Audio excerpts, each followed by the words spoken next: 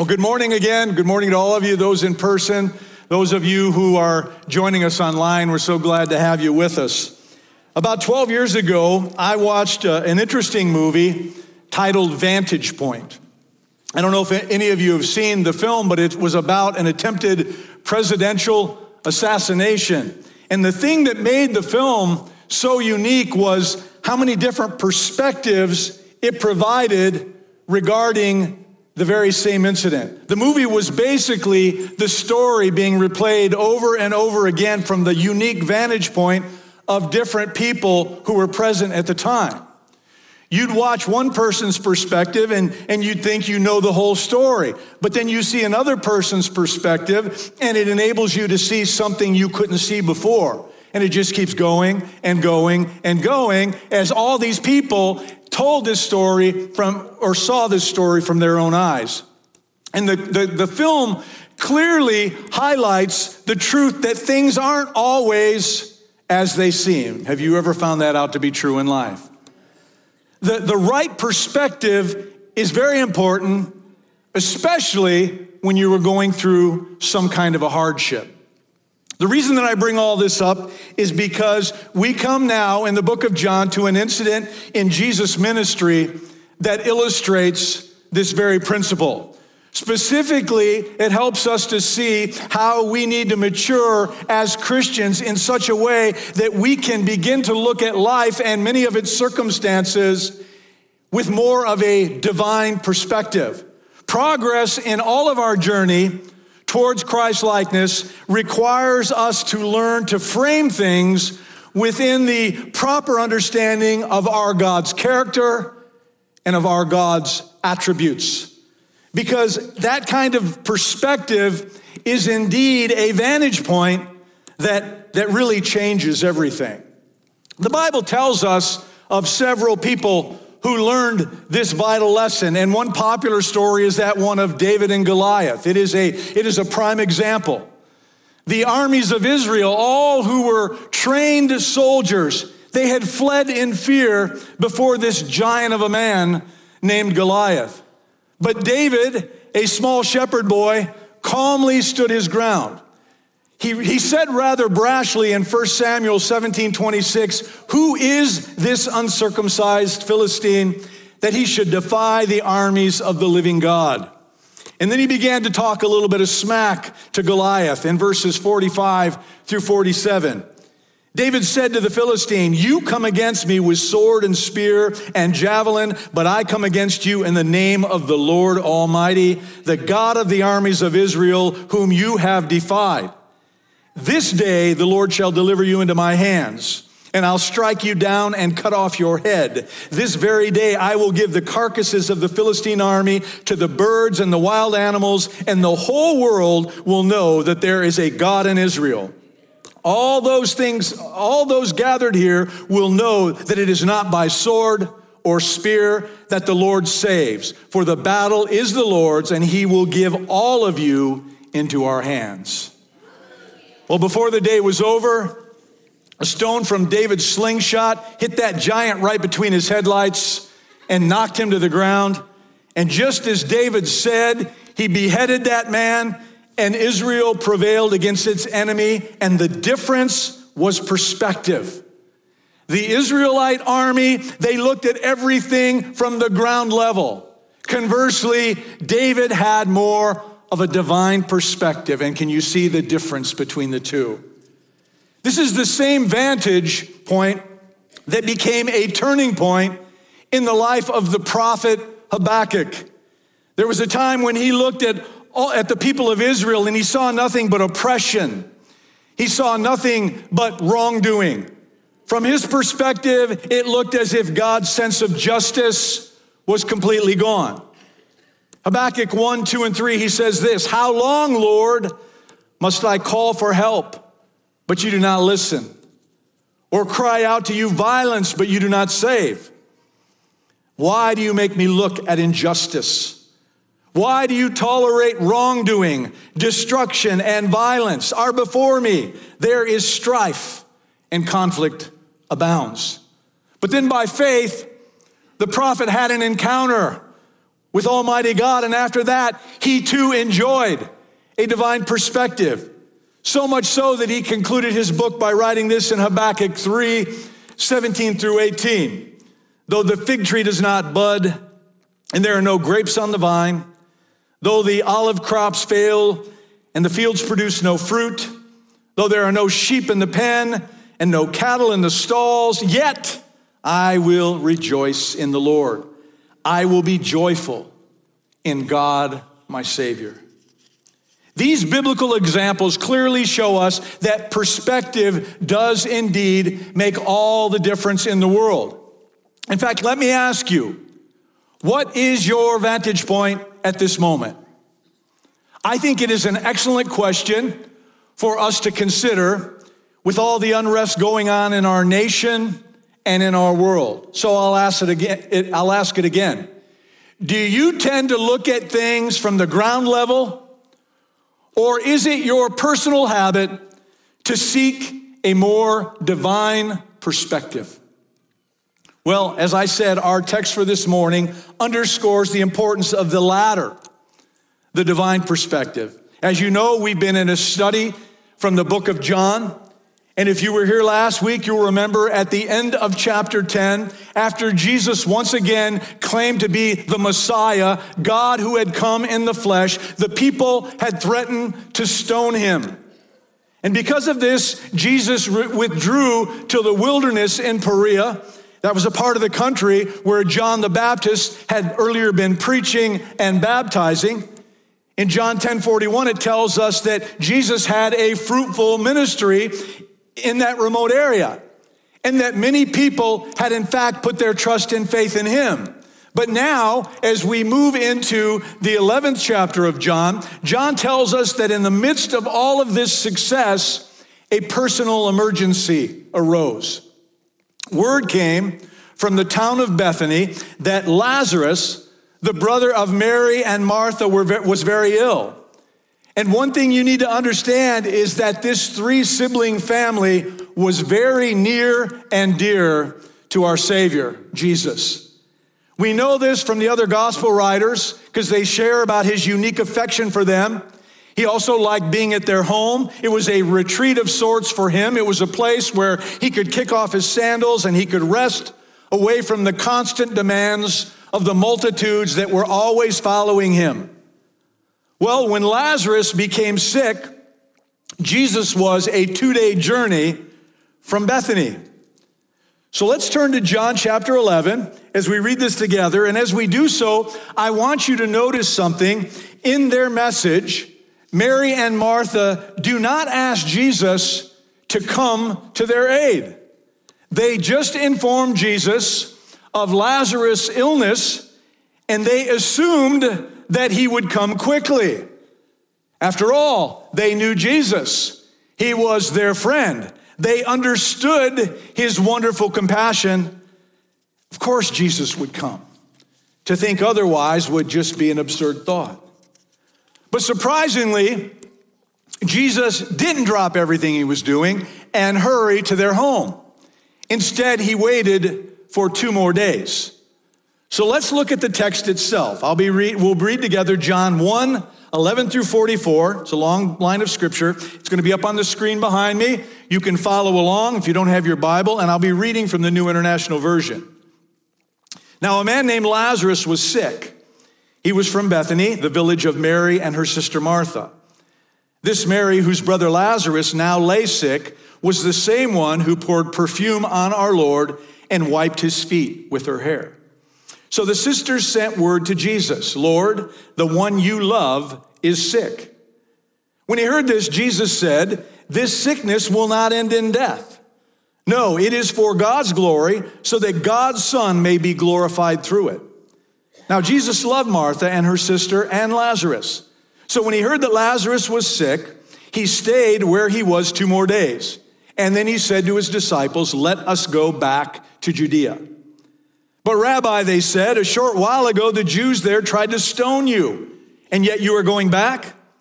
Jesus answered, "Are there not 12 hours of daylight?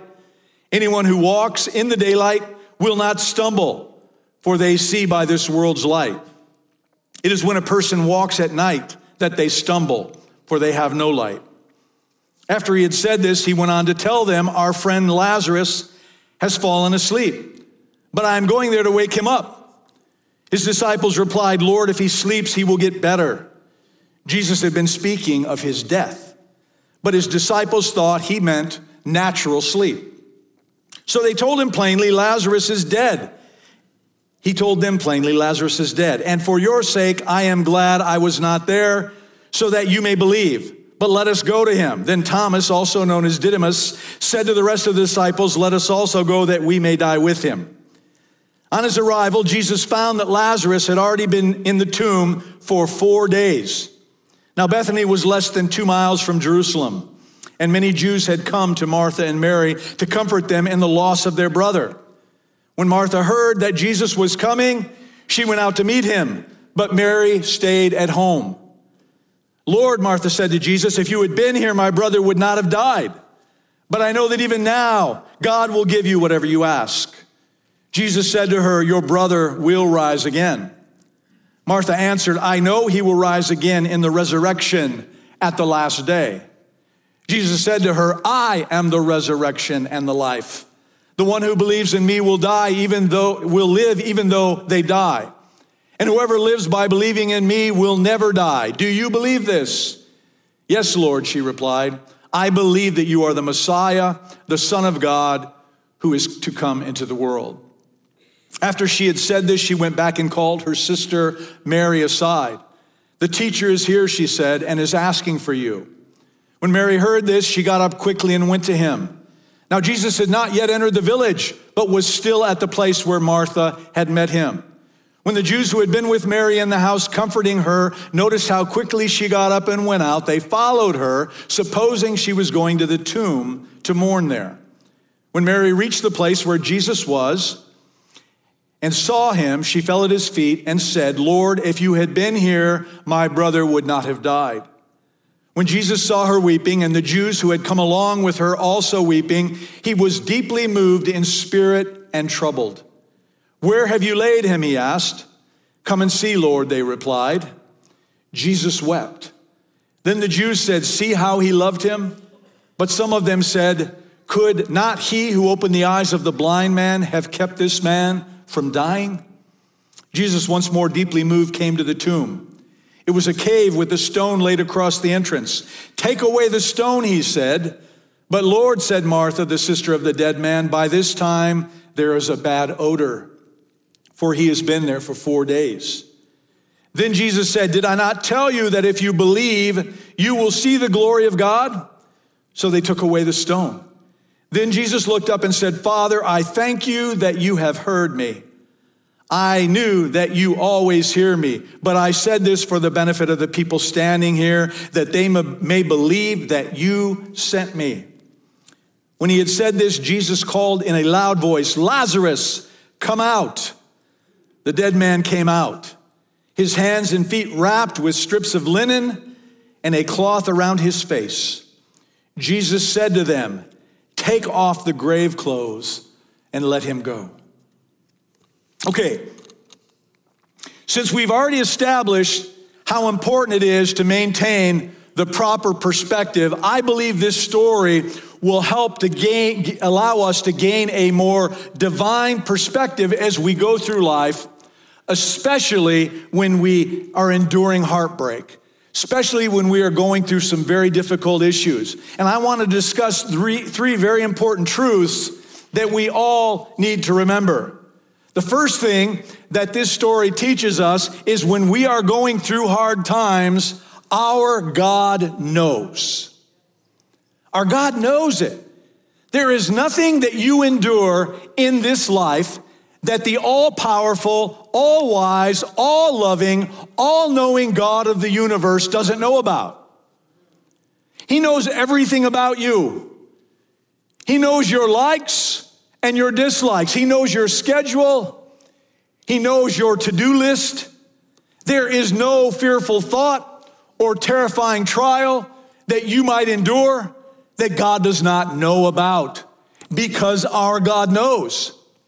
And Jesus, God in the flesh, clearly shows us this in chapter 11.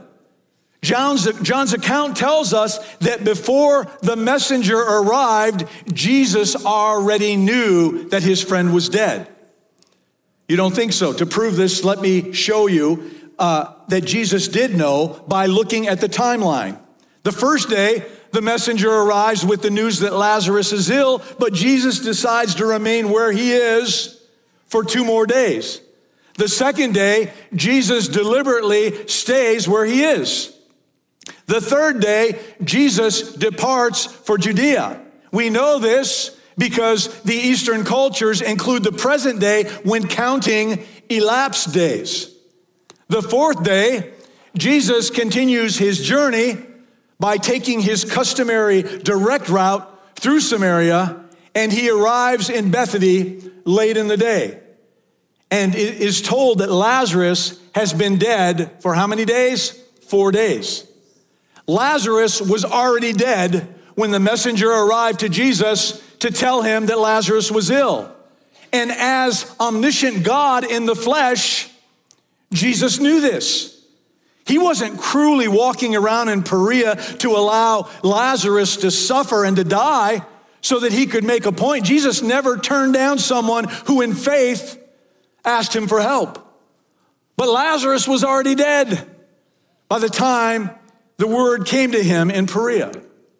I don't know about you, but it is comforting for me to know that our God is all-knowing, that he knows my fears, that he knows my personal frustrations that I face in my day.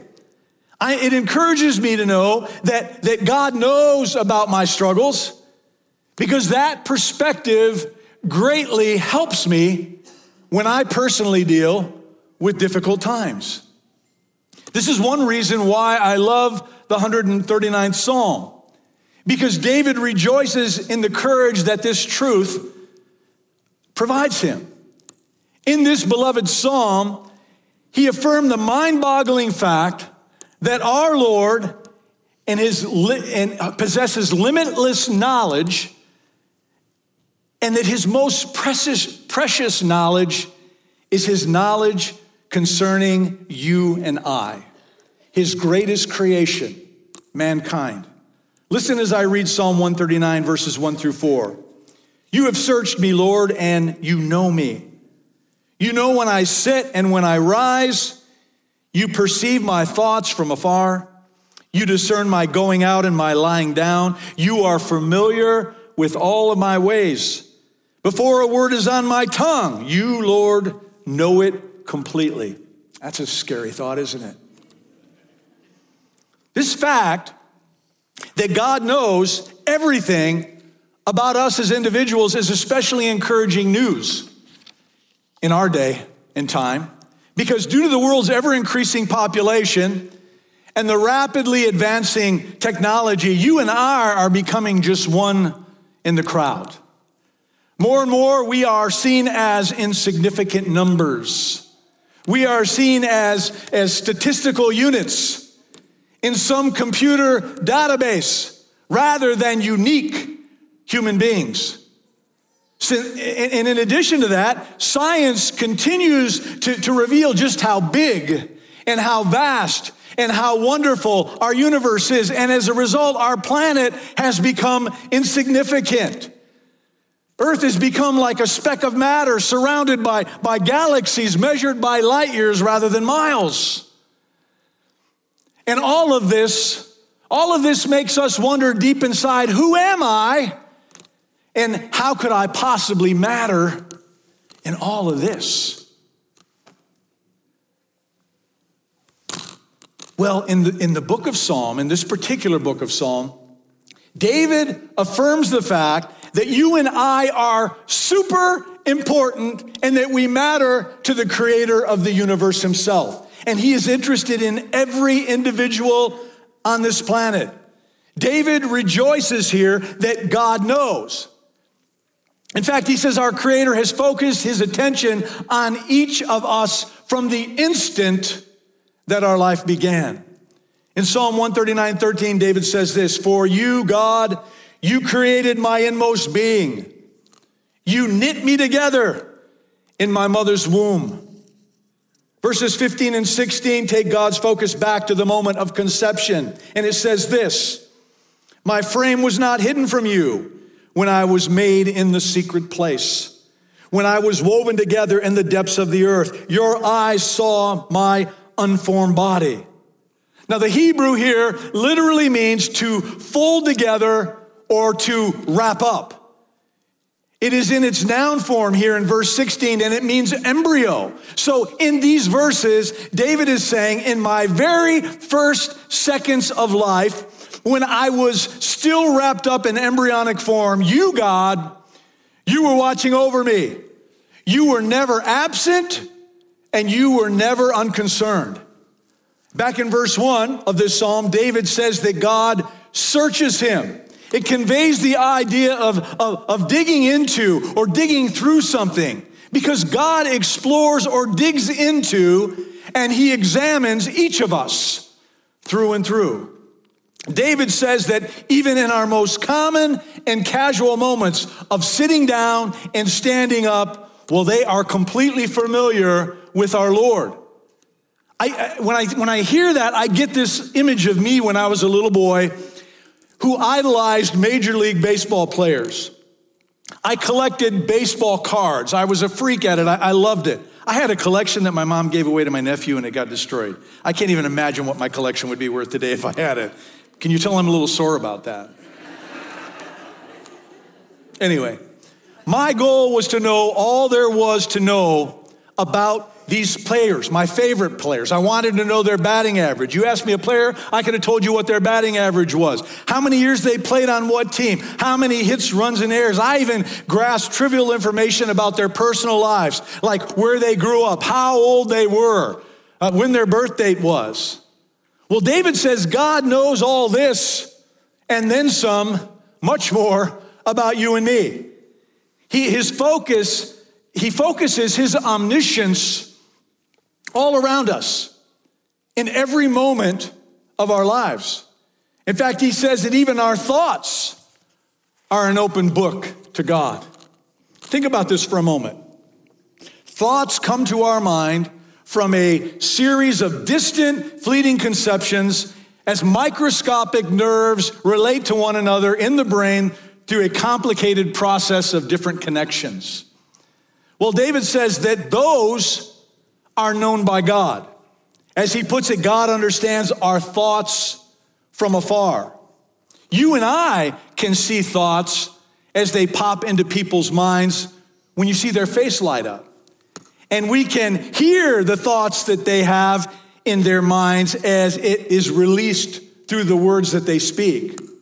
But one thing that we cannot do, we cannot see what happens between the entrance and the exit of those thoughts. And yet God can. God even understands what prompts us to think the thoughts that we have. He understands the hidden, unspoken motives behind all of our actions. Have you ever yearned to be completely understood by someone? Have you ever had a kindred spirit with someone where communication was so very easy because you were both on the same page? Well, as David says, no one understands or knows you as completely as our Almighty and our all-holy God. Even though he is infinitely different from us, our God knows. He knows us. He knows our thoughts. He knows our actions. He struggles with our victories, our moments, and our days. J.I. Packer writes this: what matters supremely is not the fact that I know God, but the larger fact which underlies it, that he knows me. I am graven in the palm of his hands. I am never out of his mind. There is no moment when his eye is off of me or his attention distracted from me, and no moment, therefore, when his care falters. There is unspeakable comfort in this truth. So God knows, ladies and gentlemen. In fact, he could not possibly know you any better than he already does. And that fact alone really should change our mindset when it comes to how you look at problems and when you look at heartbreaks in your life. Doesn't this vantage point help to bring you a little bit of comfort? Well, it should. And I know that it does. But John's account tells us that God does much more than know. Secondly, when going through hard times, our God cares. He truly cares. He is not some unconcerned creator who sits on the throne just watching and cataloging data about you and me. No, he cares. He is moved by the things that move us. He is concerned about the things that concern us. Look back at our text beginning with verse 18, and as you do so, let me tell you that funerals, like the funerals that took place in Lazarus' day, were a very important part of the culture of that time. I mean, as many people as possible attended these funerals. That is what John was getting at in verses 18 and 19 when he said, "Now Bethany was less than 2 miles from Jerusalem, and many Jews had come to Martha and Mary to comfort them in the loss of their brother. And everyone who came was expected to join into the funeral procession. But there was one curious custom that I want you to make note of. The women mourners walked first." You may ask, why was that? Because it was held that it was a woman who by her first sin brought death into the world, and therefore women ought to be the leading mourners at the tomb. I think it's pretty obvious that a man probably started that custom, wouldn't you agree? That's the way men are. We just blame our wives for everything. During this week of mourning, it is forbidden to, the deep mourning that I'm talking about that lasts for 7 days, of which the first 3 days were of continuous weeping. And during that week, it was forbidden to anoint oneself, to put on shoes, to engage in any kind of study or business, and even to wash. These first days of deep mourning were followed by 30 additional days of lighter mourning when some of these restrictions that I just told you about were lifted. So when Jesus came to Lazarus' home in verse 17, it was during that week of deep mourning. And when he arrived, he found what anyone would expect to see in a Jewish house where someone had recently died. It was rooms that were crowded with sympathizers. Well, when Martha learned of Jesus' approach, she came out to him and she basically said, "Where were you?" And I think her words implied that it was Jesus' fault that Lazarus had died. No doubt she was thinking, "What took you so long? Here we were, doing everything we could do, but you stood away from us at a distance, and you waited, and you delayed. Even though we notified you, you didn't come to help until now. Where were you, Jesus, when we were hurting?" Have you ever stood at the grave of a loved one and asked that question? Have you ever wondered where God was when you were grieving and you were hurting down to the depths of your very being? Have you ever asked him, "God, where were you when my father died? Where were you when my marriage fell apart? Where were you when I lost my job? Where were you when my child went astray? Where were you when I was so depressed I didn't think I could put one foot in front of another? I could not function. God, don't you care about what I'm going through?" Well, before we deal with the answer to that question, I want you to note that Jesus did not reprove Martha for asking. And that should tell us very clearly that it is not sinful for us to be honest with God and to tell him how we truly feel. He wants us to pour out our hearts to him. He wants us to be honest with him. And if you've ever honestly asked God, "Where were you?" then here's the answer. He was right there by your side. And he was hurting with you. He was grieving for the pain that you were feeling. Pain comes when we live in a fallen world. And God doesn't just know about it, but he cares about it. I like how Dr. Paul Brand answers the question, where is God when it hurts? He says this, God is in you, the one hurting, not in it, the thing that hurts. And we will see this fleshed out in how Jesus responds to Mary and Martha's pain, because he was moved by their grief as if it was his own grief. On this day, Jesus, God in the flesh, he cried out. He wept openly, showing everyone how deeply he cared for this man and for this family. The women were apparently weeping when Jesus arrived, and I believe when Mary and Martha joined Jesus, both sisters broke down into uncontrollable sobs. You know how it is when you've gone through a heartbreak and a dear friend comes up to you. For some reason, the love that you have for that friend always triggers an emotional response. And I think that that's what happened here.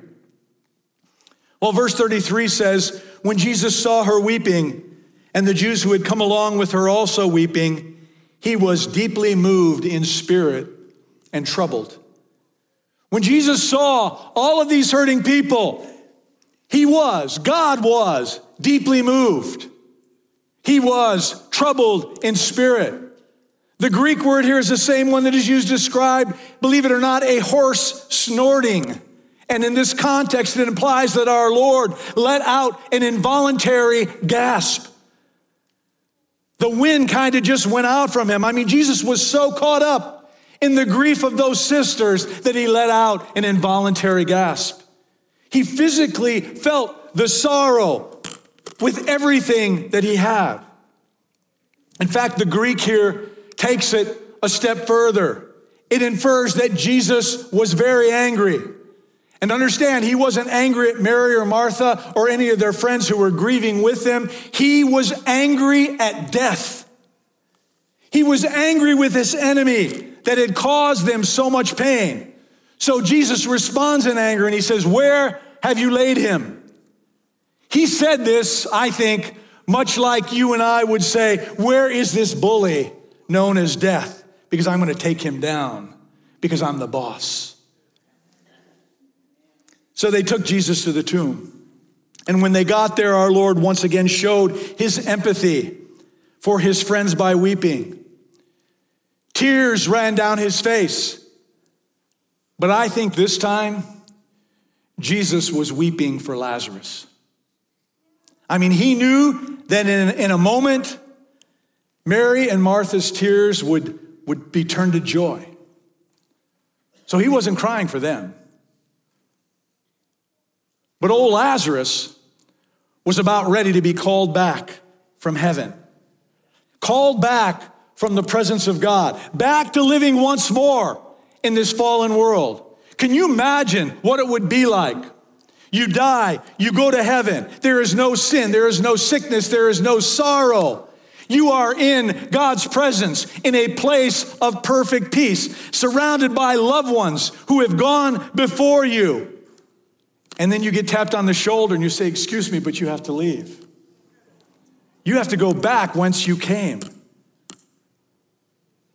You may disagree about my interpretation, but Jesus' response shows us that God enters the sorrow that we go through. His example shows us that our God is not some stoic, impassible God. We can look at Christ and know this because it says in Hebrews 1:3, the Son is the radiance of God's glory and the exact representation of his being. John 1:18 says, no one has ever seen God, but the one and only Son, who is himself God and is in closest relationship with the Father, has made him known.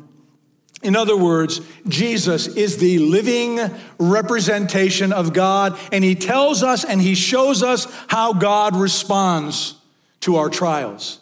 He shows us that we have a high priest who is deeply touched with the feelings that we have, with the infirmities that we have. God cares, ladies and gentlemen. And wouldn't you call that a wonderful vantage point for us to have? Doesn't that perspective change things for the better? In fact, he cares enough to let us go through tough times because those tough times help us to grow. Also, times of waiting. In those times of waiting where we see things that we couldn't have seen in any other way. His is not a pampering kind of a love. His is a perfecting love. And it's a love that helps us to see one final important truth of these three. Number three, when going through hard times, our God rules. Our God rules. I want you to look back at verse 23, where Jesus responds to Martha's question. Jesus said to her, "Your brother will rise again." In verse 24, we see Martha's response. Martha answered, "I know he will rise again in the resurrection at the last day." In essence, she was saying, don't give me theological facts, Jesus. I know my brother's going to rise on the last day, perhaps thousands of years from now, but that's not good enough. I want my brother here now. And in response to this, Jesus says in verse 25 and 26, I am the resurrection and the life. The one who believes in me will live, even though they die, and whoever lives by believing in me will never die. Do you believe this? Please don't miss the pronoun I that is written here. Jesus doesn't say to her, look, you've got your theological facts correct. You're right on target, Martha. You're safe. No, instead he says, Martha, look at me. Martha, look up. I am God, and I have power over death. I am the resurrection and the life. And because I rule, he who believes in me, even though he dies, will live. In other words, Jesus was saying, don't put your faith in theology. You need a better vantage point than that, Martha. Put your faith in me, he says, because I indeed rule over all things, even death itself. Now I want you to note how Jesus taught Martha this vitally important fact. You see, the Jews believed that the spirit hovered near the body for 3 days after death. And then after that, the spirit left because the body would start to decompose. Well, Jesus timed his arrival in Bethany so that he got there after 4 days. So in the minds of these people, all hope was gone. Jesus lovingly waited in Perea so there could be no doubt that he was Lord over not just life, but he was Lord over death. When they took him to Lazarus' tomb, he ignored the sisters' warnings about the smell that would surely be coming out of that place because of the corpse, and he ordered the stone to be rolled away. And then after he prayed, he shouted, Lazarus, come out. By the way, I agree with many biblical scholars who say that if Jesus had not called out Lazarus' name specifically, that every corpse on earth would have come back to life. Why? Because our God rules. Well, to help you with imagine the moments that followed, I want to read an excerpt from Chuck Swindoll's book called The Darkness and the Dawn. He writes, all eyes in the group surrounding Jesus were fixed on the darkness inside the now open tomb. An eerie chill ran up their spines as they stood in silence, mouths open. At first, they saw nothing except a black hole where the tight jaws of death gripped its victim. Then someone said, look there, as they pointed towards someone or something moving inside the shallow cave.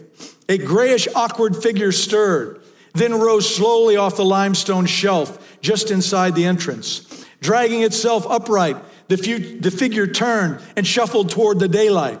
Arm in arm, the sisters stared in disbelief. Each could feel the heavy pounding in her chest. They sucked in their breaths, then gasped together. And then at Jesus' command, they sprang to the aid of their brother. One grabbed for the head napkin as the other grasped a loose end of one of the strips of cloth and began to pull it away. Quickly, they looked into Lazarus' eyes, which were bright and flashing with life. His broad smile reassured them, especially when he said to Mary, hurry up and get me out of this mess. Listen, friends, God does rule. He rules over all things. Any heartbreak that you can imagine, any challenges you face regarding your faith, even death itself, does that change your perspective on funerals or what?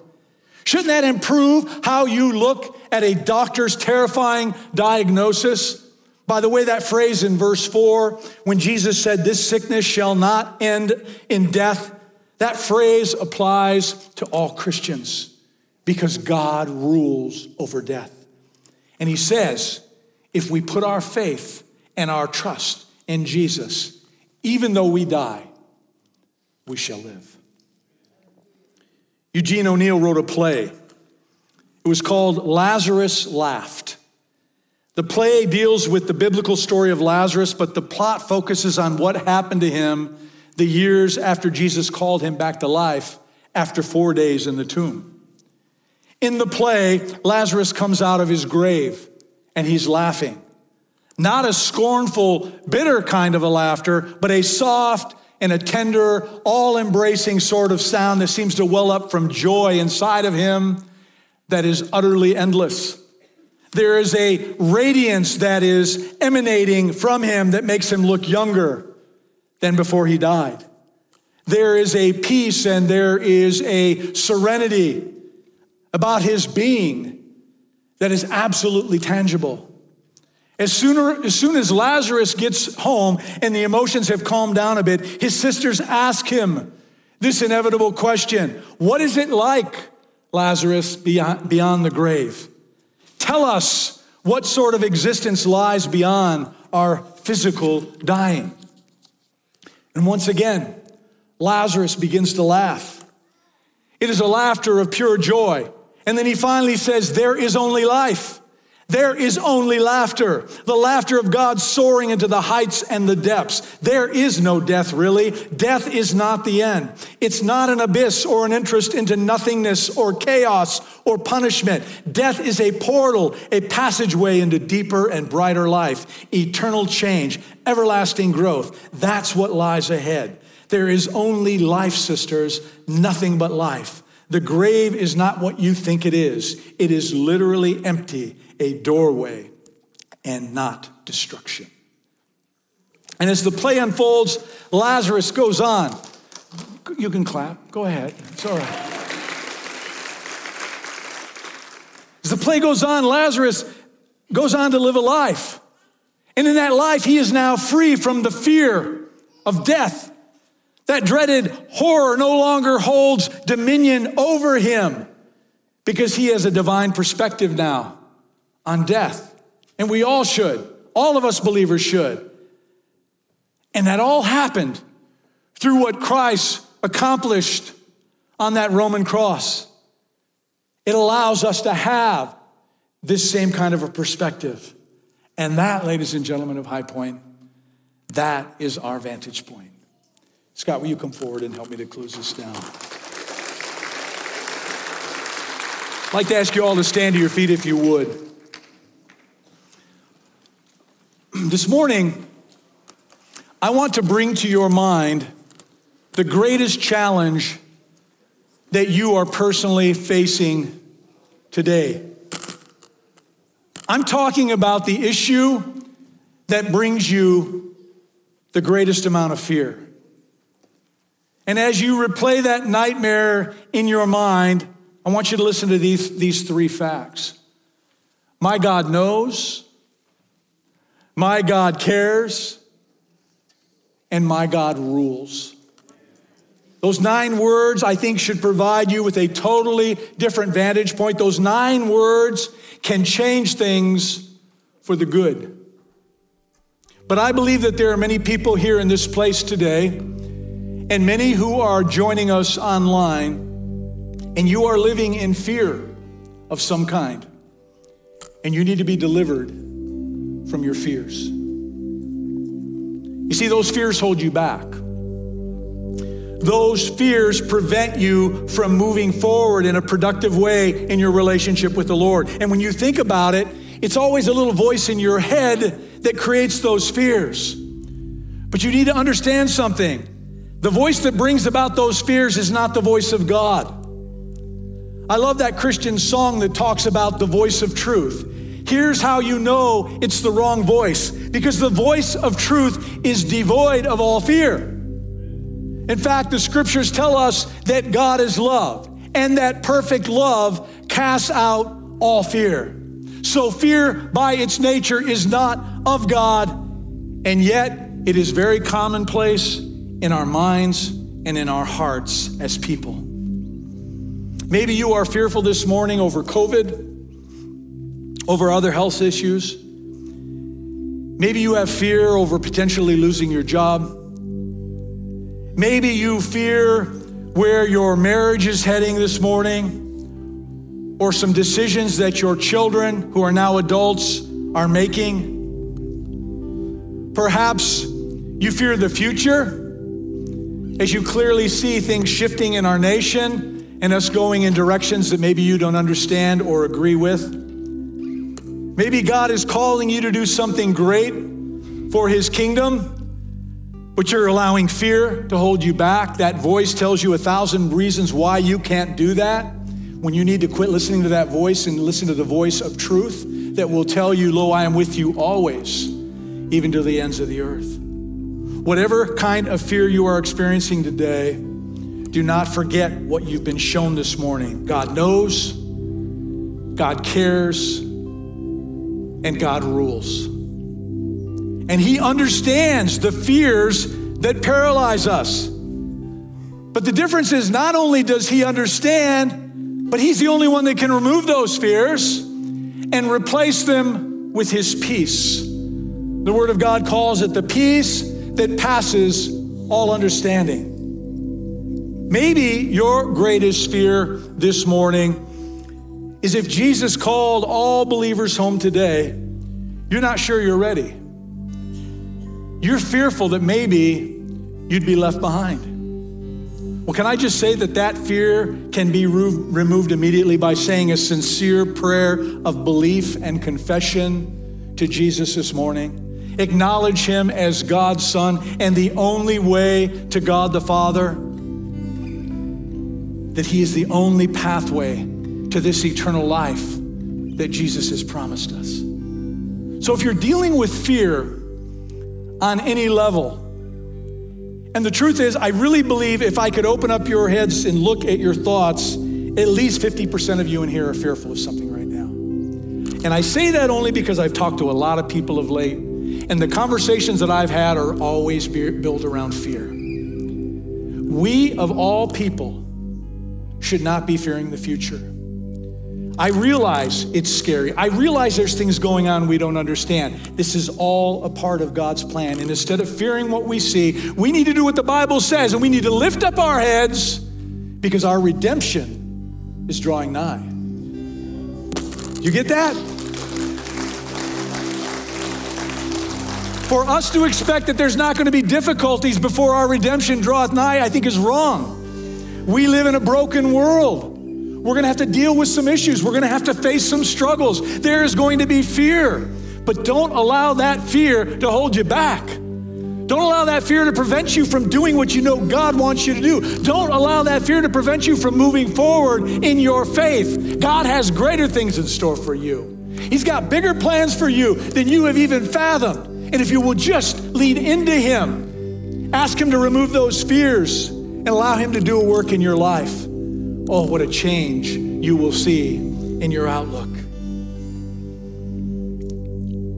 Maybe you're here today and you have some kind of a need.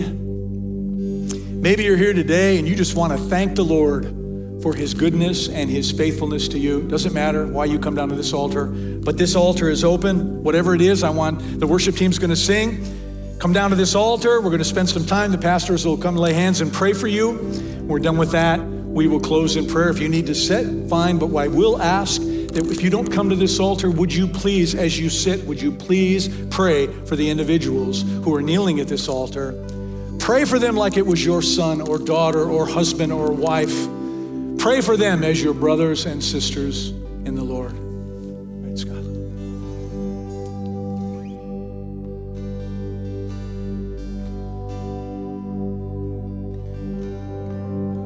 Are you hurting and broken within? Overwhelmed by the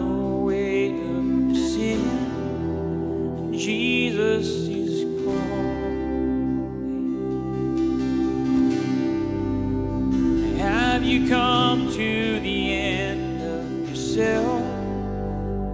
Do you thirst for a drink from the well? Jesus is calling.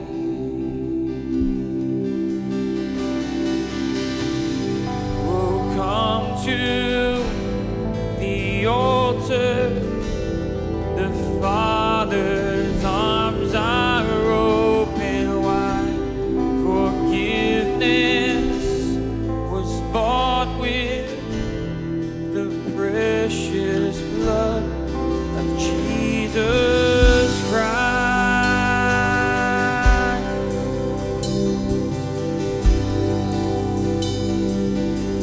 I'll leave it to you, God. Leave behind your regrets and mistakes. Come today, there's no reason to wait. And Jesus is calling. And bring your sorrows and trade them for joy. From the ashes a new life is born. And Jesus is calling.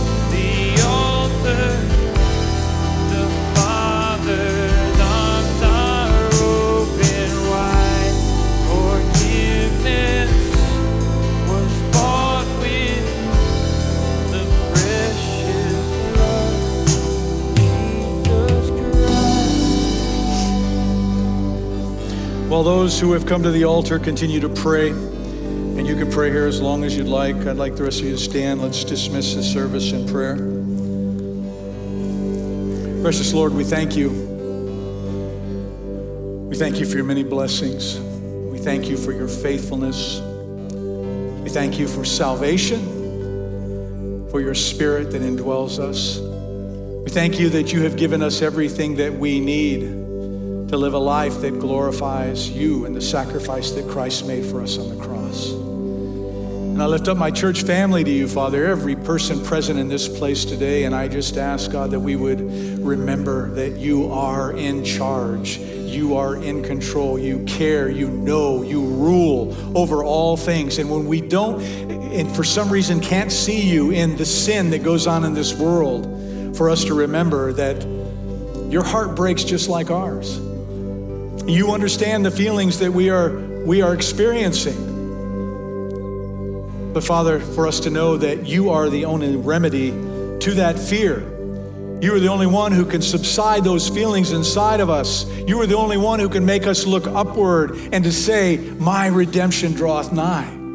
Because we believe in you and we trust in your promises, and you have promised us eternal life in the presence of Almighty God, either when our time on this earth is done or when you decide to take us home. And we thank you for that promise. So Father, I pray that we would walk in boldness and confidence in that truth.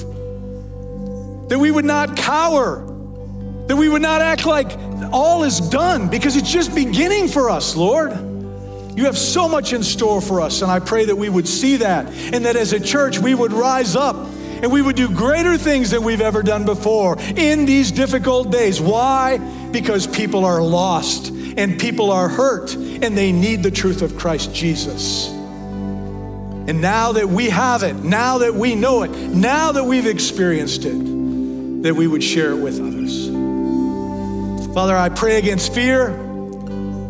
I bind it in the name of Jesus, the name above all names, including the word called fear, that by its very nature is not of God. And I pray that you would replace that fear with understanding and love and peace and mercy and grace. And that we would operate as men and women who know what our future holds.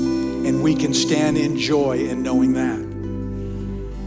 So Father, as we go our separate ways today, I ask in the name of Jesus that your Spirit would go with us, guiding and directing our steps, the places we go, the things that we do, the conversations that we have, that those conversations would be designed to build up and not tear down, that we would shine such a bright light in this dark world that people would come to us and say, what is different about you?